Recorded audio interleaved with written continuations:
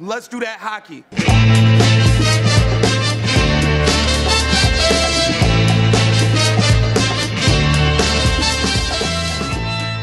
Hey, everybody. Welcome to episode 108 of Dobber Prospects Radio. I'm your host, Peter Harling, and this episode is the Carolina Hurricanes top 10 prospects. And just like the last one with Calgary, this one's going to probably go about 20 players deep, too. If you want to catch the article, I'll link it in the show notes, but you can find it on NHLrumors.com. And on this one, I had a difficult time again, narrowing it down to 10. Carolina's just got a really great, deep prospect pool. Maybe not a lot of A-plus prospects, but it's just really, really flush with potential and guys who I had a hard time keeping out of the top 10 for this organization. So I've gone ahead and recruited myself a Carolina Hurricanes prospects expert. You might know him on Twitter from Canes Prospects.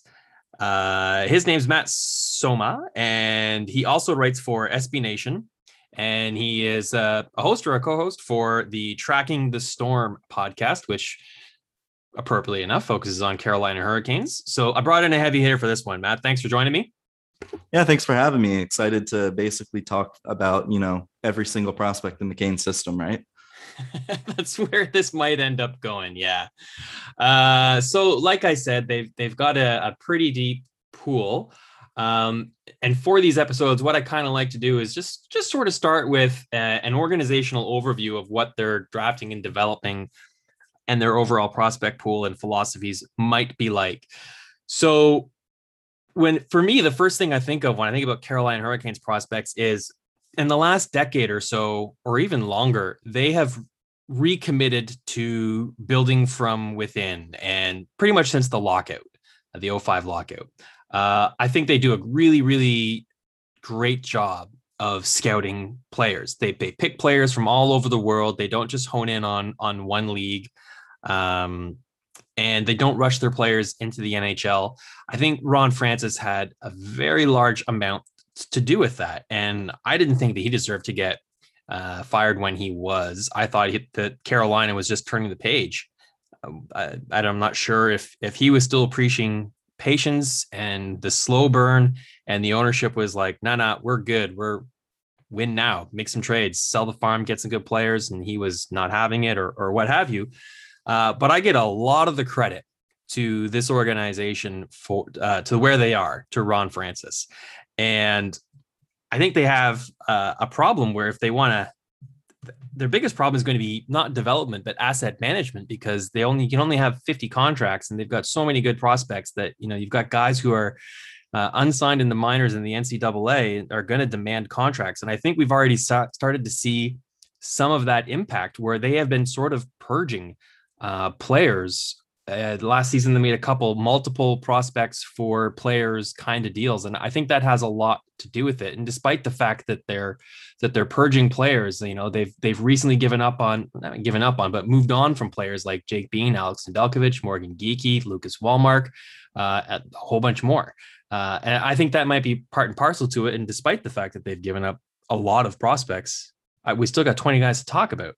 So just kind of give me your thoughts on some of that, Matt, and where you see this team at.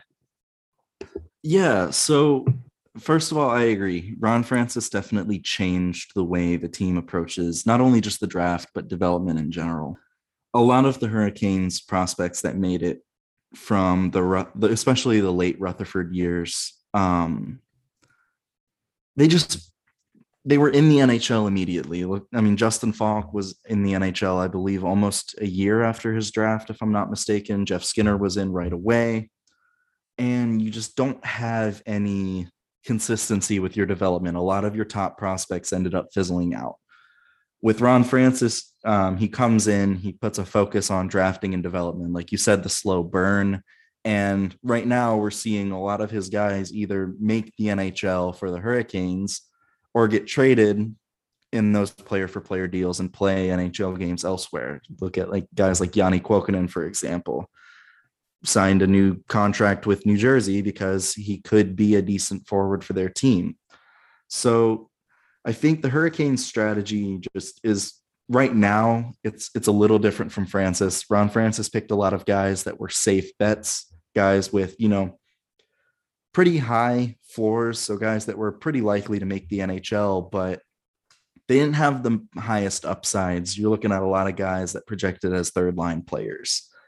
And in recent years, now that the Hurricanes have a more established pipeline and NHL team, they can afford to take a bit of risk. We saw it with them taking Noel Gunler back in 2020. We've seen it with them taking Anthony Honka, who was probably the most polarizing player back in 2019, and they can afford to do that now because they have so much depth at every position, pretty much everywhere in the system.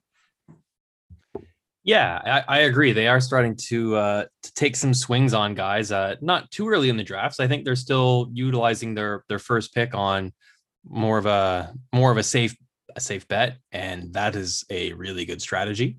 But it's nice when you have the luxury that you can afford to take a swing on a guy in the third or maybe fourth or later rounds. And if they flame out, you didn't really lose a lot of capital on rolling the dice on that. And if they hit, then man, you look like a genius. All right, so let's talk about some of the players. The first ranked guy that I had on my list was Seth Jarvis, and he's number one, and it's not even close. It's Jarvis with a bullet. So he started out last season in the American Hockey League, waiting for the Dub to get back going again, and he lit it up. He was great. He had 27 points. No, that was the WHL. Anyways, I forget how many points he had, but it was like a point a game pace. And then he went back to the WHL and had a point a game pace there as well.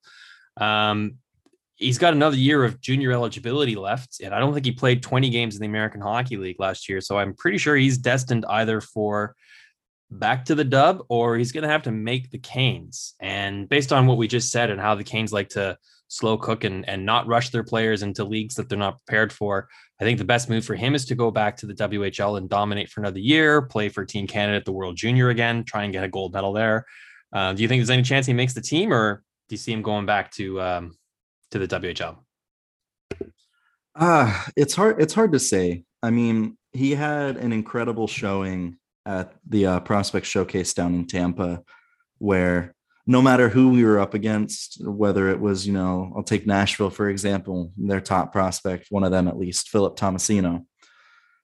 Jarvis was at least a step or two above Tomasino in the way he was playing and just the way he was able to dominate. And we haven't seen him practice too much in training camp because he's been hurt with a little something, but he is in the lineup for a preseason game. I'm excited to see how that is because the way Jarvis plays makes me think that he could at least get a couple games this year before heading back to the WHL. He's just such a game changer as soon as he steps on the ice. And there are very few players as good as he is at, age 19. So there's a chance. I think the Hurricanes have guys that are more prepared.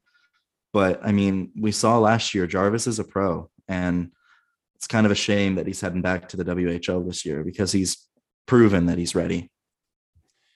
Right. Well, they're at 49 of 50 contracts, and if they send him down, he can slide. So that won't count as one of their 50 against it. If he was to make the team, I mean, they've got 13 roster forwards under contract. The only player on the active roster that's capable of not having to go through waivers is Martin Necas. I don't see him going down. Maybe he could bump Josh Levo or Steve Lorentz. Maybe if the hourglass is run dry on someone like Derek Stepan, then maybe he's only 1.35 million. Maybe he could bump him out of a roster spot. But it just seems to me that it makes more sense to let him continue developing in the minors, slide his contract one more season, and let they got 1, 2, 3, 4, 5, 6. They got like 8 or 9 contracts expiring after this season on their forward roster, either UFAs or RFAs. So there should be a roster spot available for him next year, nice and easy. And if he doesn't make the NHL, then you can just let him develop at the American Hockey League next year too. Regardless, I think he is anyway their very best prospect. And I think you'll end up playing inside their top 6. And I like his fantasy upside too. I think he's got top six potential. Someone who you can play at the top of your roster. Do you see him long term making that kind of impact as well? Yeah, I see him as a 60, 70 point guy with the right line mates. Yeah, not a lot of peripheral stats going to come from him besides, if he plays center, maybe some face-off wins, but he's 5'10", 175. So he shouldn't be throwing his weight around, whatever weight he has. Not going to get you a lot of penalty minutes.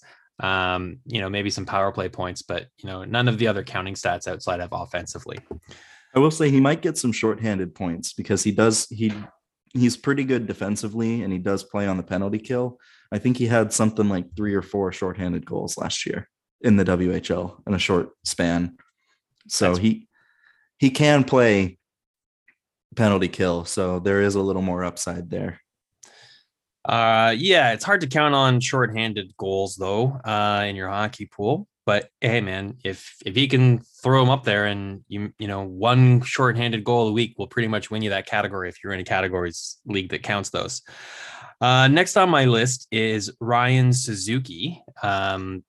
He started last season, I believe it was with Canada at the World Juniors, waiting for the OHL to come back. It never did. So after the World Juniors, he made his way to the American Hockey League and played on a line with Jamieson Rees, who we'll talk about in a minute as well. And yeah, he looked pretty good in a limited role. This is something that we should talk about too. So last season, the Carolina Hurricanes moved their AHL affiliate from Charlotte to Chicago. And because of the pandemic, not all of the American Hockey League teams were active. So a couple of organizations had to share affiliation. And Carolina was one of those teams that shared an affiliation with Nashville Predators prospects. So I found it really interesting in doing my research for this that there were a couple of players who, for this organization played in their American Hockey League team, but maybe not in the same sort of role that they would have had if they weren't sharing affiliation with another team's prospects. And, someone like Philip Tomasino getting top 6 minutes. Do you have any thoughts on that? Like, did it take away ice time from their prospects? Did it kind of maybe hurt some of their development? I wasn't a fan of it. I understand that it kind of needed to happen. But at the same time, you're looking at a guy like Ryan Suzuki getting mostly bottom 6 minutes when he could have been maybe not a consistent second line forward in the AHL, but at least more of a third line player. But at the same time, I think it forced Suzuki almost to get a little bit of an edge and forced him to realize that he needs to play better around the perimeter. Like he very much was a perimeter player when he was drafted, right? Content with staying along the outside. And now I would even say that he's a little gritty. So there's pros and cons. Guys like Jamieson Rees were able to still showcase why they can be a pro player.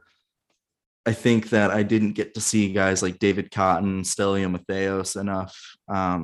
But it's just the nature of last year. And I don't think anybody really got enough playing time, right?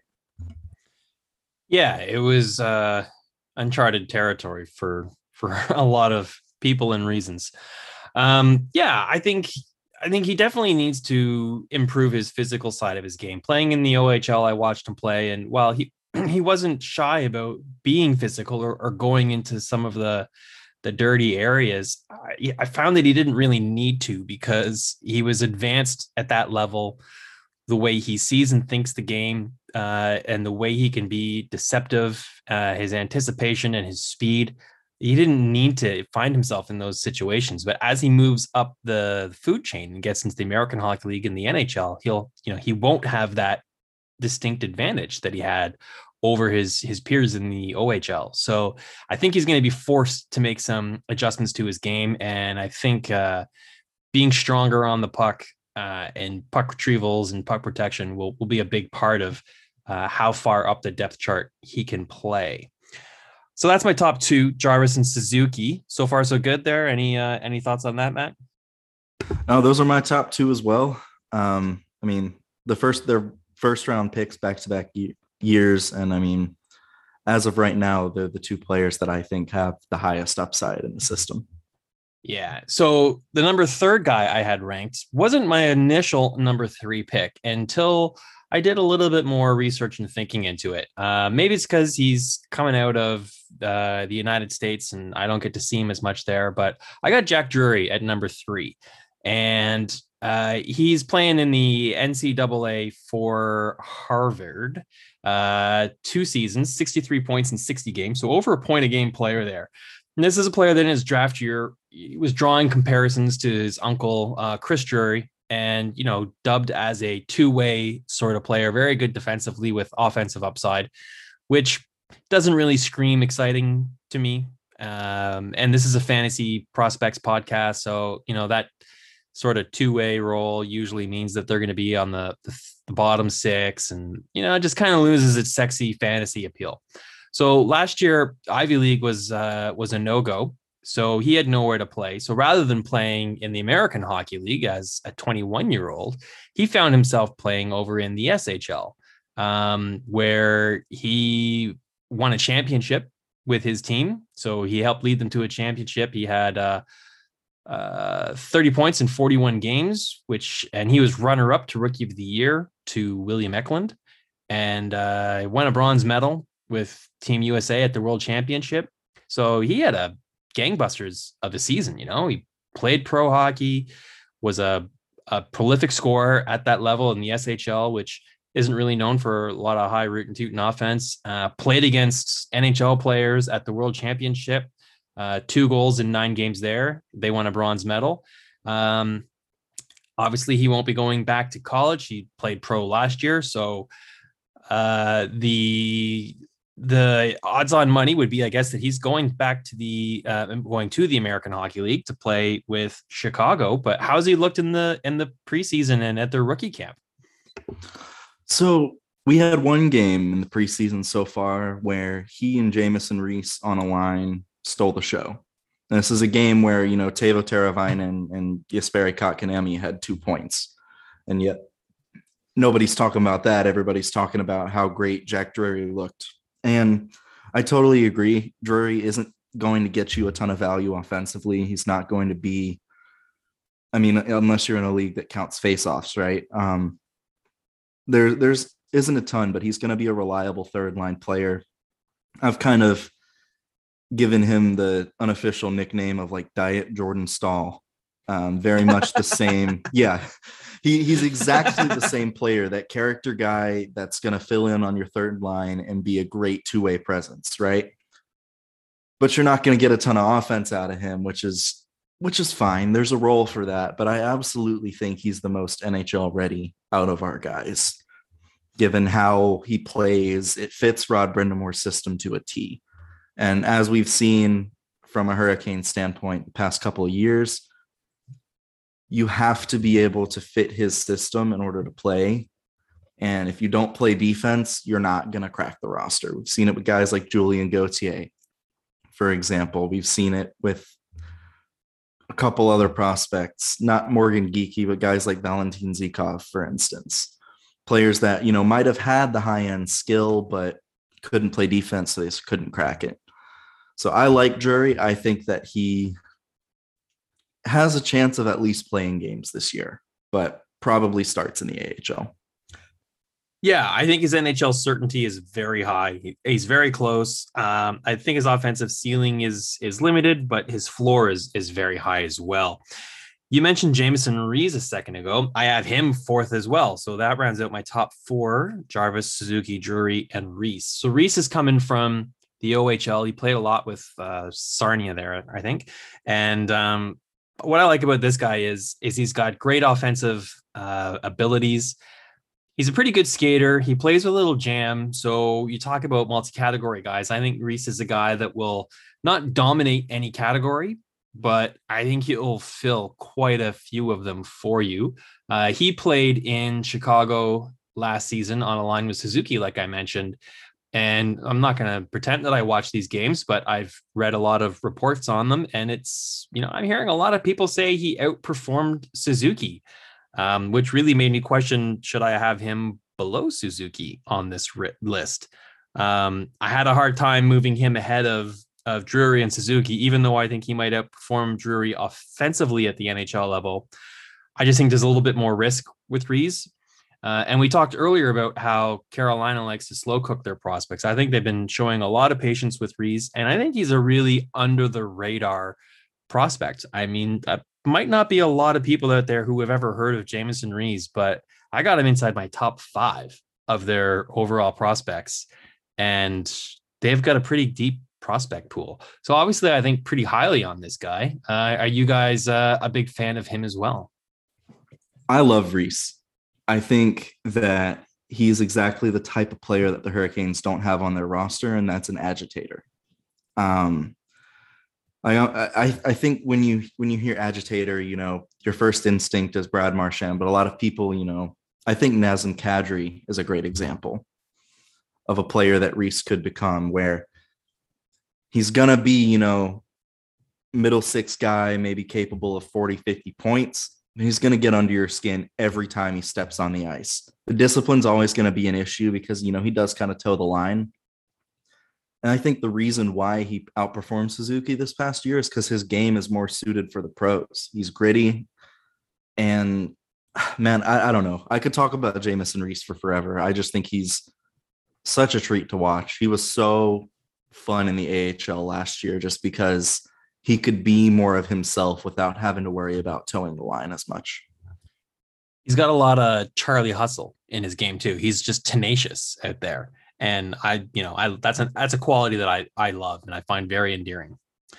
Number 6 on my list. So I've had all forwards so far. That's my top 4 actually. So we're going to go number 5. We haven't talked about 5 yet. And that's a defenseman. I got 22-year-old Joey Keane.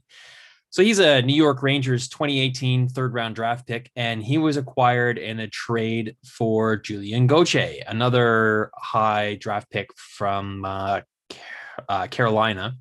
I like this trade for both teams. I like both these prospects, but I think it was a good example of asset management where, Carolina's got a lot of good forward prospects, but maybe a little thin on D. There's only one other defenseman that made my top 10. So they were able to trade a forward and get a D. And I think, it worked out well for the New York Rangers as well in the same token.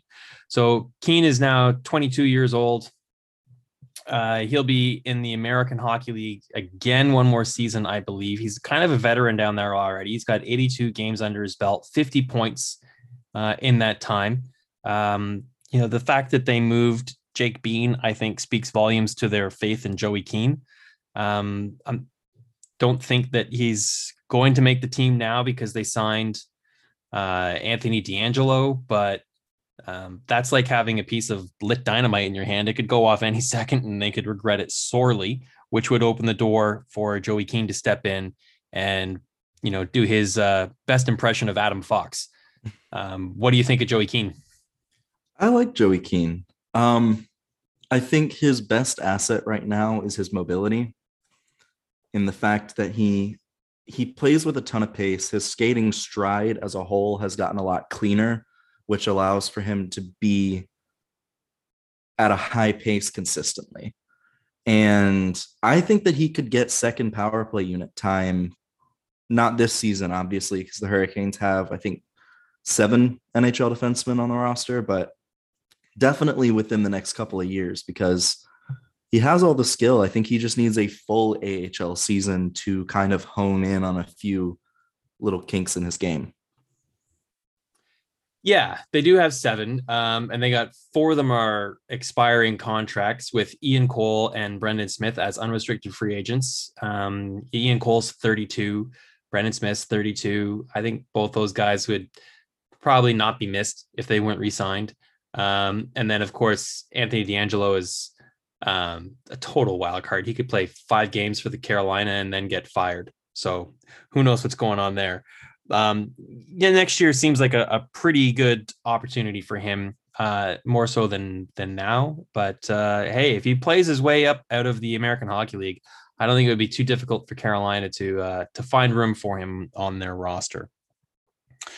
Number 6 on my list is we're going German here. I got Dominic Bach at number 6. So this is really where I had the top 5 were pretty easy decisions.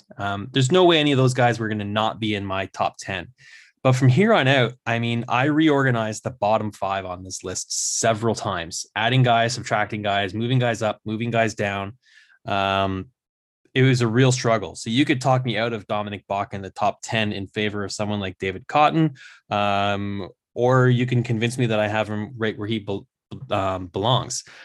He started last year after developing a couple seasons in Sweden. He started last year back there too, and it was a disaster. And then when the American Hockey League resumed, he came over and boop, Bob's your uncle at 18 points in 29 games with the Wolves on a team that's sharing an affiliation with another NHL team. Big winger, 6'2", not really a power forward though, but more of a skilled. He's strong on the puck. He's got great soft hands. And he's just a dangerous scorer. I like his ability and desire to score from anywhere. This is a guy that likes to score goals, and that's a commodity that's sought after at the NHL level. Would you have Bach at this place, or do I have him a little bit maybe too high? I don't know. Bach is one of those players that I really struggle with, right? On one hand, how good he is or how good he can be, right? This is one player with, the sky's the limit as far as upside goes. With the skill he has, whether it's with the puck, without it, and with his shot, he has a chance, right? Everything else seems to be pretty raw. I think with the right coaching and the right amount of development, Bach could be a star. It's just going to take a lot longer than it would your normal first round pick. I think what I've seen from Bach, especially coming into this season, is that when the puck's not on his stick, he's invisible.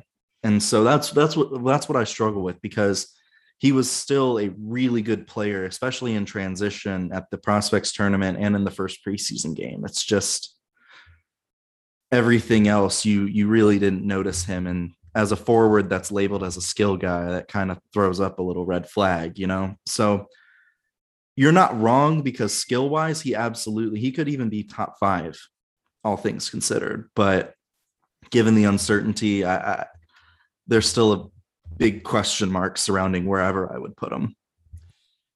Yeah, I hear what you're saying. If you don't have the puck on your stick and you're not contributing, what are you bringing? And if as you move up the levels and go in the American Hockey League or the NHL, and you got the puck on your stick a lot less, that means you're a lot less valuable. You bring a lot less to the team as well, and then you would maybe get overlooked for players like Jack Drury, who is great without the puck on his stick. But it's my list. I got him at 6. I'm happy with that. Going to another position now. I got back-to-back goalies here. And I thought about putting this up to a Twitter poll. Who's the Carolina Hurricanes' top-ranked goalie? Is it Petr Kochkov or is it Jack LaFontaine? I flip-flopped back and forth on this one. At first, it was, it's a no-brainer. It's Kochkov.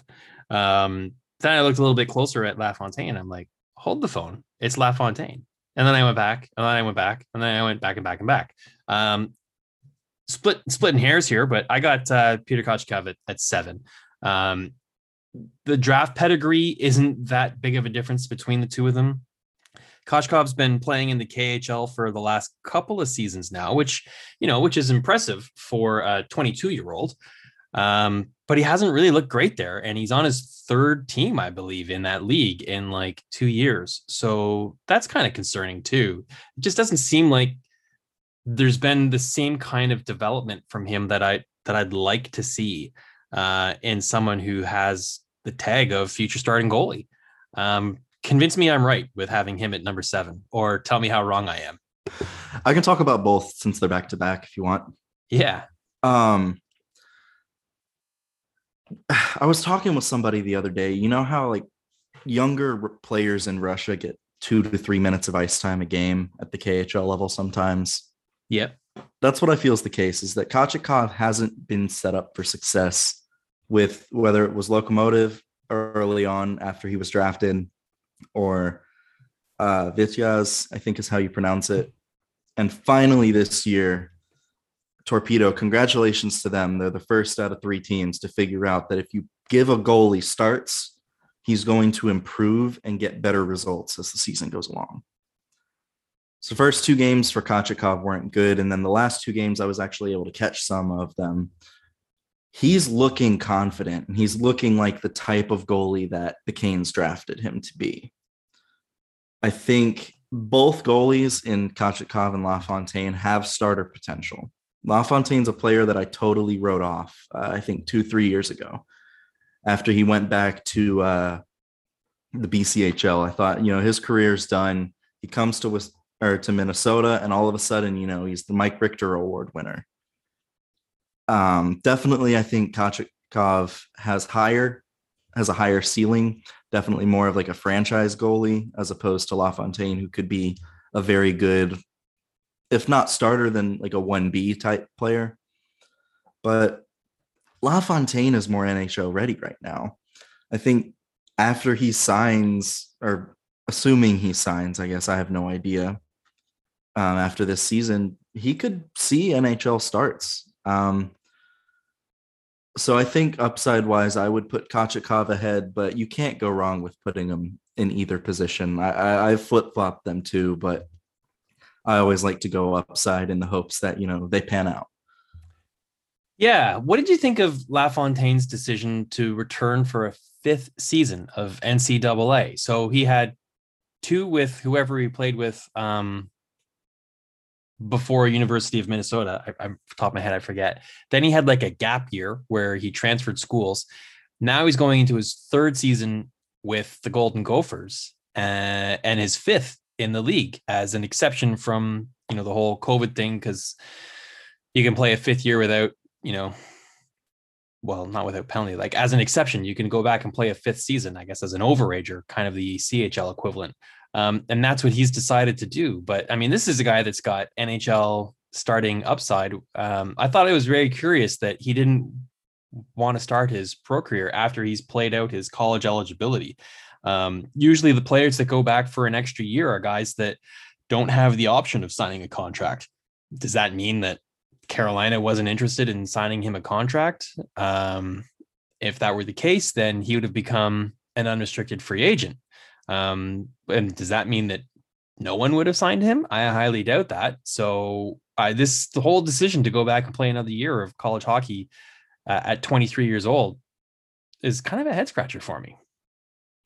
It was for me too. I'm not going to lie, because he was getting a ton. Like, prospects don't usually get any hype on the local broadcast here because, Raleigh is still a very casual market. We've got a very loyal fan base and a very dedicated one, but we still have a lot of casual fans, right? So I was shocked when LaFontaine was getting all this press on the broadcast. So I was like, man, he's going to sign, right? He doesn't. And I'm confused. But then I look and see the goalie situation the Hurricanes have this year. And under contract, they've got 3 goalies in the AHL, and Alex Lyon, Beck Warm, Eetu Makiniemi. And then there's Dylan Wells, who's on an AHL deal with Chicago, who's played in the AHL before too. So I don't necessarily blame LaFontaine for wanting another year to maybe let things kind of thin out, I guess. Let the Hurricanes move on from Warm and Lyon in the offseason or something. Or it still is strange, and I think he'd be better off playing professional minutes. But at the end of the day, I mean, if I'm chasing a national championship, I can think of worse teams than that Minnesota roster this year. I mean, they're chock full of talent. Yeah, I think there's 2 reasons why I gave the edge to Kochetkov over LaFontaine. One is his decision to go back to NCAA. I'm not sure if that should really be a strike against him, because right off the top, we were talking about not rushing players and letting them develop at lower levels. And if you've got a guy that's quite content to do that, then let him go down there and dominate and compete for a championship or a title and win some accolades and awards, and then sign him to a contract and have him come into the, training camp walking pretty tall in his shoes, thinking, he's earned the right to be there. But I do also watch some Big Ten network games, and I've seen him play a couple of times. And I think there's some holes in his game. He's a nice, big, tall goalie, but I'm just not sure I see that translating to the same degree at the pro level as it has at the college level. I mean, his 1.79 goals against average with a 22-7-0 record looks great on paper. Won him an award and a nomination for the Hobey Baker. But, just watching him play, I'm not a goalie scout or expert, but there's just something about him where I was like, he's good, but I don't know.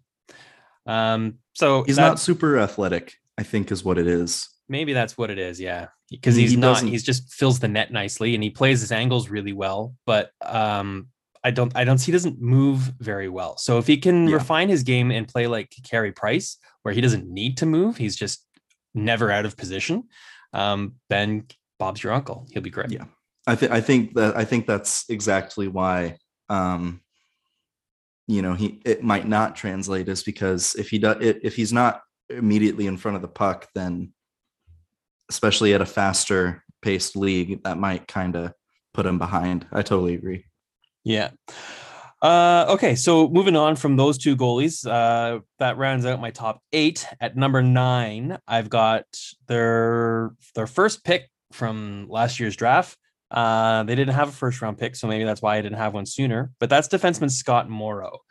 So he's coming out of high school, Shattuck St. Mary's USHS prep school, where he looked pretty good there. But as a defenseman playing at that level, it's pretty easy to look good there. What was his offensive totals? There was something ridiculous. Yeah, I can pull them up real quick.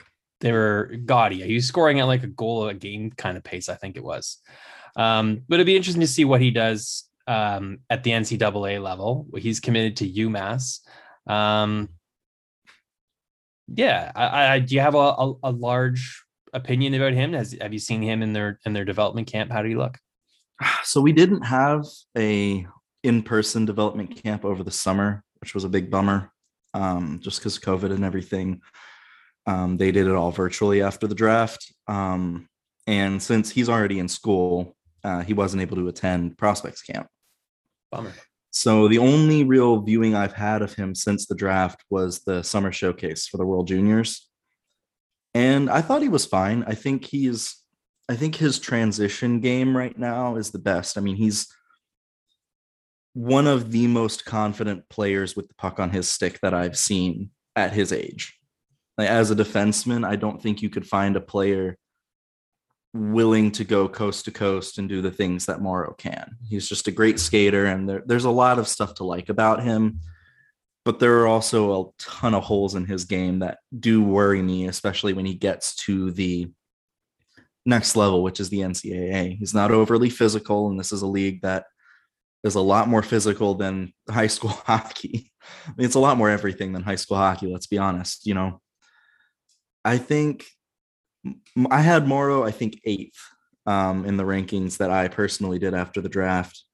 And I could have ranked him as low as, I think, 12th is what I considered him, just because, again, a lot of question marks with his game. But if we're going off of Morrow's upside, I mean, this is a guy that had 48 points in 30 high school games last year, right? Yeah, but that's like being the leading scorer on your younger brother's team. Right. Yeah. I mean, offensively, he's got it. I don't think there's a single person questioning his offensive skills. It's just everybody's kind of questioning everything else, and that's fair. A player can skate and they can be really good offensively, but we've mentioned Jake Bean before this.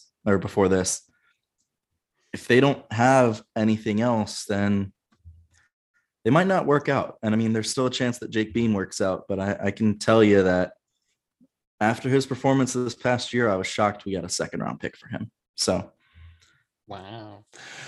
Well, yeah, I have Scott Morrow at 9th, and I really struggled with keeping him in the top 10.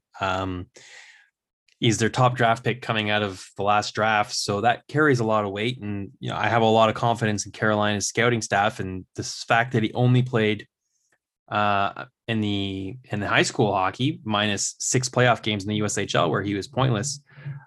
They saw enough. They were convinced he's worth the risk. So I'm basically put him in my top 10 on good faith with Carolina's scouting staff because they know what they're talking about. So that brings me to my final pick in the top 10. And, as shaky as I was on Morrow, I was shaky on who goes ahead, Kochkov or LaFontaine. I was shaky on having where to put Morrow in the top 10. But the biggest question mark I had was with the last spot in the top 10. And I had about 5 different guys in it. It was Noel Gunler for a long time, but he ended up losing out to Tuukka Tiksola. Yep. I don't know if that's the right decision or not, but he's a highly skilled, smooth skating player. He's had a couple of good seasons in Liga. He's, started there when he was, I think he was 18 when he started. He's an under 20 player now. He's one of the top under 20 players in that league.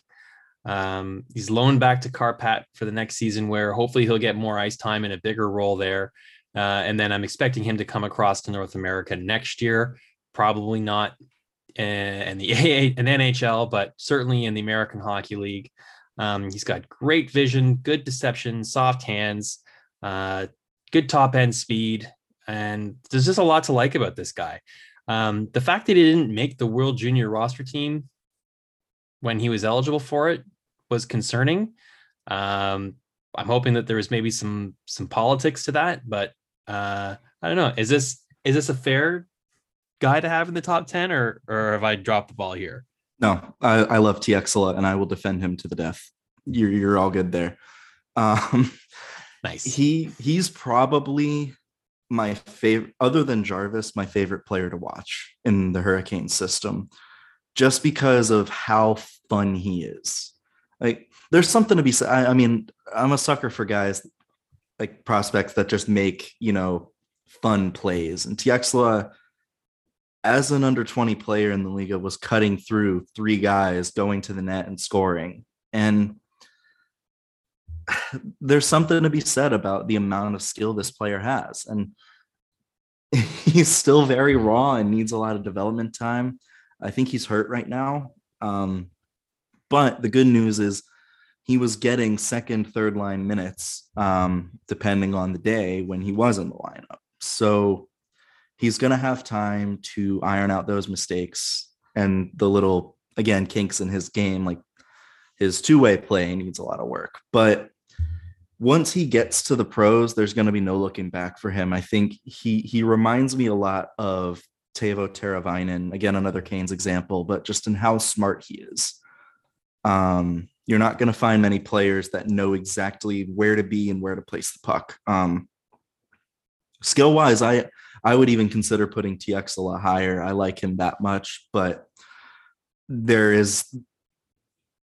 justifiable reasons for putting him at 10 because everything else about his game is still very raw. Yeah, I mean, I researched a lot of other people's rankings just to kind of make sure I wasn't missing anyone or way off. And with teams like Carolina, it's hard because there's quite a disparity from the rankings. There's other people that have him in like the bottom 15 and other people had him higher than 10. So I was just like, well, whatever. It's not a consensus ranking. It's my ranking. I like him. He's going in my top 10. That's kind of the way I saw it. So that rounds out my top 10. Seth Jarvis, number 1, Ryan Suzuki, number 2, Jack Drury, Jameson Rees, 3 and 4, Joey Keane, the first defenseman, at 5. Then we go back to forward. I got Dominic Bach at 6, pair of goalies with Peter Kochkov, Jack LaFontaine. Back to D at number 9, Scott Morrow, and Tuukka Tiksola forward rounds out my Carolina Hurricanes top 10. There's a decent blend of positional play there, 2 goalies, 2 defensemen, and a bunch of forwards. Then we start looking at my honorable mentions. You got time for a couple of those for me, Matt? Yeah. All right. My favorite one, I think he's my favorite one. I really like this player. I own him in a bunch of my hockey leagues. I think he's been a sleeper prospect for a few years now, coming out of Texas. Maybe that's why. Played 4 seasons at Boston College. and he was a kind of an unheralded player at BC. There's a couple times I watch games and I watch the Beanpot, and the announcers that watch those games more often, they're like singing his praises, saying how he's contributing to almost all of Boston College's offense. He's a huge player. He had 14 goals as a rookie and led Chicago in scoring with 14 goals as a rookie last year. He's 24 years old already. He'll be back in the American Hockey League, but I think he might be one of the first players recalled to the roster if they have injuries or a need for a player. I just hope he doesn't sit in the press box for a long time, and he's either playing prominent minutes in the American Hockey League or NHL minutes. Do you think he's got any NHL upside? He does. I just don't know how much. I don't know if he's going to be able to keep up in a top 9 role, but I definitely see him at least filling either, if not a 4th line role, then maybe a 3rd line role. You know, he plays a power forward game, and there's no denying his shot. There's no denying how good of a scorer he is. Skating has always kind of been Cotton's big question mark. And while it's gotten better over the years, I'm not sure where it stands.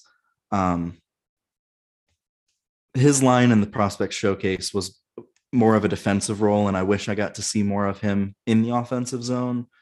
Because when I did, I liked what I saw. I think this is just a guy that's reliable, and you can put him pretty much anywhere, and he's going to be a scoring threat.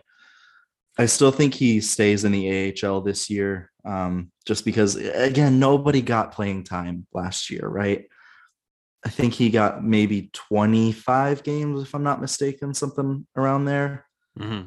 Yeah, and so just some extra development time would be nice. But again, he's another guy, like you said, that could be a call-up option, along with guys like Drury, Reese, and maybe even Suzuki if the season goes well. My concern with extra development time for him is he's already 24 years old. So if you give him too much more development time, he won't be a prospect anymore. He'll be a minor leaguer. But hey, if that's the way it shakes out, that's the way it shakes out. I do like his versatility, like you were saying. I think you can play him on the wing. You can put him on center. He's good on draws. He's big. He's got offensive upside. He's responsible defensively. Kind of a coach's wet dream that way. Next guy I had outside of my top 10, Vasily Ponomarev.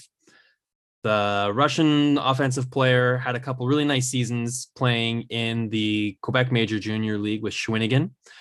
So he's already, adjusted to North American lifestyle and food and culture and all that. But despite the fact that he played 2 seasons in the Q, unsigned by the Canes and is loaned over to the KHL. Actually, he started in the VHL, but now he's in the KHL, and he's getting like less than 2 minutes a game. He had one game where he had a lot of minutes, and then after that, it's been, there's been games where he had like 5 seconds of ice time. If that's what his whole season is going to be, that's why I have him out of my top 10 prospects. I just hate how 19, 20-year-old players go over and play in the KHL and get next to no minutes. I think it's a worst case scenario, quite frankly. It's slightly better than losing an entire season to injury, because at least you get to practice with the team. But I think he's got the upside to be inside the top 10. I just don't like his current situation. Yeah. There's something to be said about wanting to play in a better league, because I think that he did all he could in the Q. With the way he plays, he needs more of a challenge, and he needs to. He's a solid 2-way presence, right? Again, another player that you can plug in anywhere in your lineup, and he's going to do well. But again, like you said, averaging 2 minutes a night, getting 5 seconds of ice time sometimes, it's frustrating. I don't know how much he played the other day, but I know they brought him up from the VHL to be their 13th forward. And this is a kid that I like. I think I had him just outside of my top 10 too, because I like what he brings. I think that the style he plays fits the Hurricane system to a T. It's just, the VHL is fine and he's playing against men, but I do kind of worry that it's not enough for me to justify bringing him over to the KHL. But I like the prospect. I just hate that he's, kind of the extra guy for his KHL team. Yeah. All right. So I mentioned Noel Gunler a little earlier, and he did not make my top 10. And I think that might be the player whose name outside the top 10 raises the most eyebrows and have people say, what are you talking about? This guy doesn't know anything. Am I totally out to lunch having Gunler outside the top 10? If it was a top 11, I'm pretty sure Gunler would be the 11th player. But as it is, I have him on the outside. He's a gunslinger. He's a goal scorer, and that's a huge thing.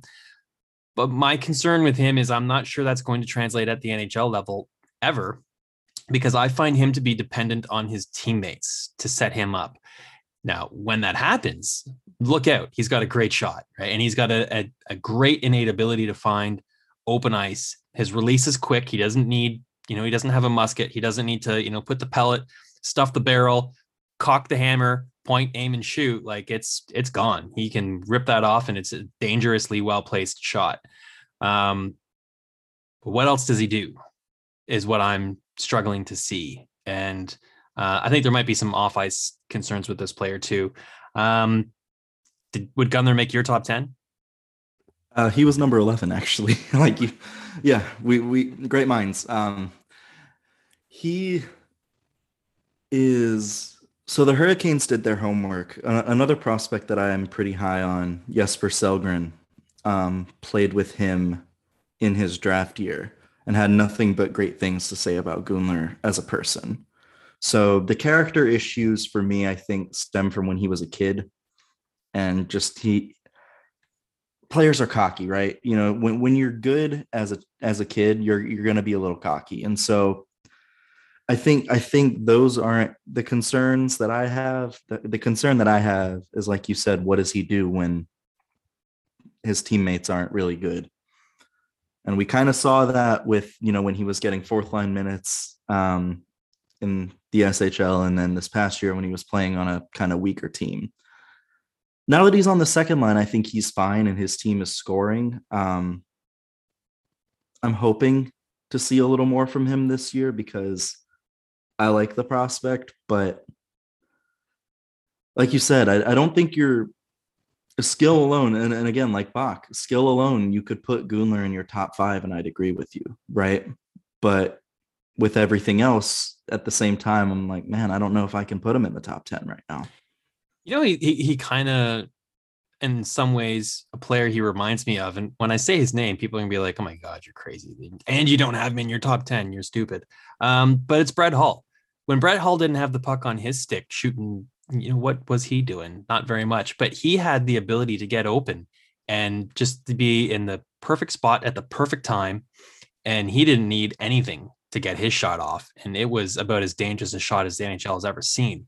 So, maybe he's got poor man Brett Hull's upside potential. And, last time I looked, that'd be all right. I'm sure Carolina would be pleased as punch if he was a poor man's right. Brett Hull, if they had an Adam Oates to play with them. Right. All right. So after Noel Gunler, these are not in really any order. Patrick Pustola. He's a sniper, and he's not really been scoring very well playing in the Liga. He lit it up for Finland at the World Juniors, showing, against his elite peer group that he's a highly skilled offensive player. He's just not doing it at the legal level. Is that because he's outmatched there, or he's got limited playing roles? He's a player that, you need to see progression from prospects from year to year. And I'm not seeing any of that from him. And he is just sliding down their depth chart rapidly. Yeah. This is a little telling, but Pustola is a guy that I didn't rank in my top 20 because of the lack of progression I've seen from him the past 2 years. His first year, I was willing to give him a little bit of grace because he was on a team whose coach refuses to play U20 skaters in a top 9 role. And then he went to a team that was one of the league's worst last year and fails to make any sort of impact. And doesn't even get invited to any World Junior camps after being one of the top players in the entire tournament. So it's a concern. It's a big concern. He actually just terminated his deal today with, at the time of recording at least, with JYP, and signed with Eucharist to play. So he's moving from one bad team to another. So hopefully this will work out for him. But I just haven't seen anything that convinces me that he has the ability to hang at that level right now, which is a concern to say the least. Yeah, yeah. I think it's time to move on from this file and this player. Another guy who I think would be easy to slide into the top 10 and is he's on the rise. He's going the opposite direction of Pustola, is Zion Nybeck, another goal scoring winger. I think his skating is why I have him outside of the top 10 here, but skating is a correctable deficiency in a lot of cases. Luka Robitaille was dubbed as a terrible skater, and at his draft time, people were saying he won't make it to the NHL because he's not a good enough skater. Well, he solved that, no problem, and ended up going on to become like the NHL's all-time left-wing leading scorer for, I think Ovechkin must have passed him by now, but this is a player I have outside my top 10. Maybe he's like 11th or 12th, maybe. But next year, I think he could be in like the top 5. Yeah, given the fact that he's now playing in the Swedish second league, I think this will be a good opportunity for him to not only get more ice time, but to grow as a player. He, like you said, he does need to get faster, and the offensive potential is there. And I think he's a little better in the defensive zone than I think people give him credit for. He was in a depth role at the World Juniors, and I thought he did a fine job. And maybe that was just Sweden's system, but I think he fit that system pretty well. So if it does work out, I think I agree. We could see him shoot up into the top 10. And then the next couple of guys I had just outside were 21 in draft picks. They had 3 players. They didn't have a first round pick, but they had 3 second round picks, 40, 44, and 51. We already covered Scott Morrow, who was their top pick at 40. Then they went with defenseman Alexei Himosalmi. He's an offensive defenseman. He's got a good shot. And then they went with Ville Koivunen. Very underrated player, a big sleeper in the rankings. I think he could be someone to really keep an eye on in your fantasy leagues if he's still available and you're in deeper leagues. He had 10 points in 7 games at the U18 going into the draft here. He's a rookie in the Liga right now, so hopefully he is able to find some ice time there. He's already got a pair of goals in the first couple of games. He can score, he can make plays, he's got great vision, he's got a high compete level, he's a good skater. He checks all my boxes. I think maybe their best second round pick might be the guy they got 3rd overall, in my opinion. What do you think of these guys? Yeah, once Koivunen gets faster, this is a guy that's going to be on a fast track to the NHL, given how skilled and how smart he is, and the fact that he's one of the hardest workers on the ice. His stride is average right now, but I think that his work ethic makes up for what might be considered a deficiency by some scouts. And so Koivunen's the type of player, as an 18-year-old, he's breaking in on one of the best Liga teams and already seeing third line minutes, which is awesome. I like Koivunen. I think that once he fine-tunes a few things, he's an NHL player. Now, same with Himosalmi. I'm very impressed with his two-way play. I think that he is starting to come into his own in terms of confidence with the puck, because the things he can do with the puck are magical. And once he's able to do that on a more consistent basis, again, both of these players should be NHL players, I think. So I like all 3 of our second round picks. Really, there weren't many picks in 2021 that I didn't like, in all honesty. Yeah, well, we do like their drafting. Speaking of which, they went with a goalie in the 3rd round, a guy called Patrick Hamrla, Czech goalie. He's going to be playing in the Quebec Major Junior League this year. But he turned some heads at their development showcase camp, prospect showcase, whatever it was called, just recently. And I think your Twitter account was really tooting this guy's horn. So tell me what you like about him. I hadn't ever seen this kid play. I didn't know who he was when we drafted him, right? And I'm usually pretty in tune with that, but the Czech league isn't really on my radar because we don't draft a ton of them. But I saw him play very athletic. I mean, he moves incredibly well. Very active, kind of likes to play the puck a little bit. He reminds me of Peter Mrazek in a lot of ways, which Leafs fans, get to know him. He's fun.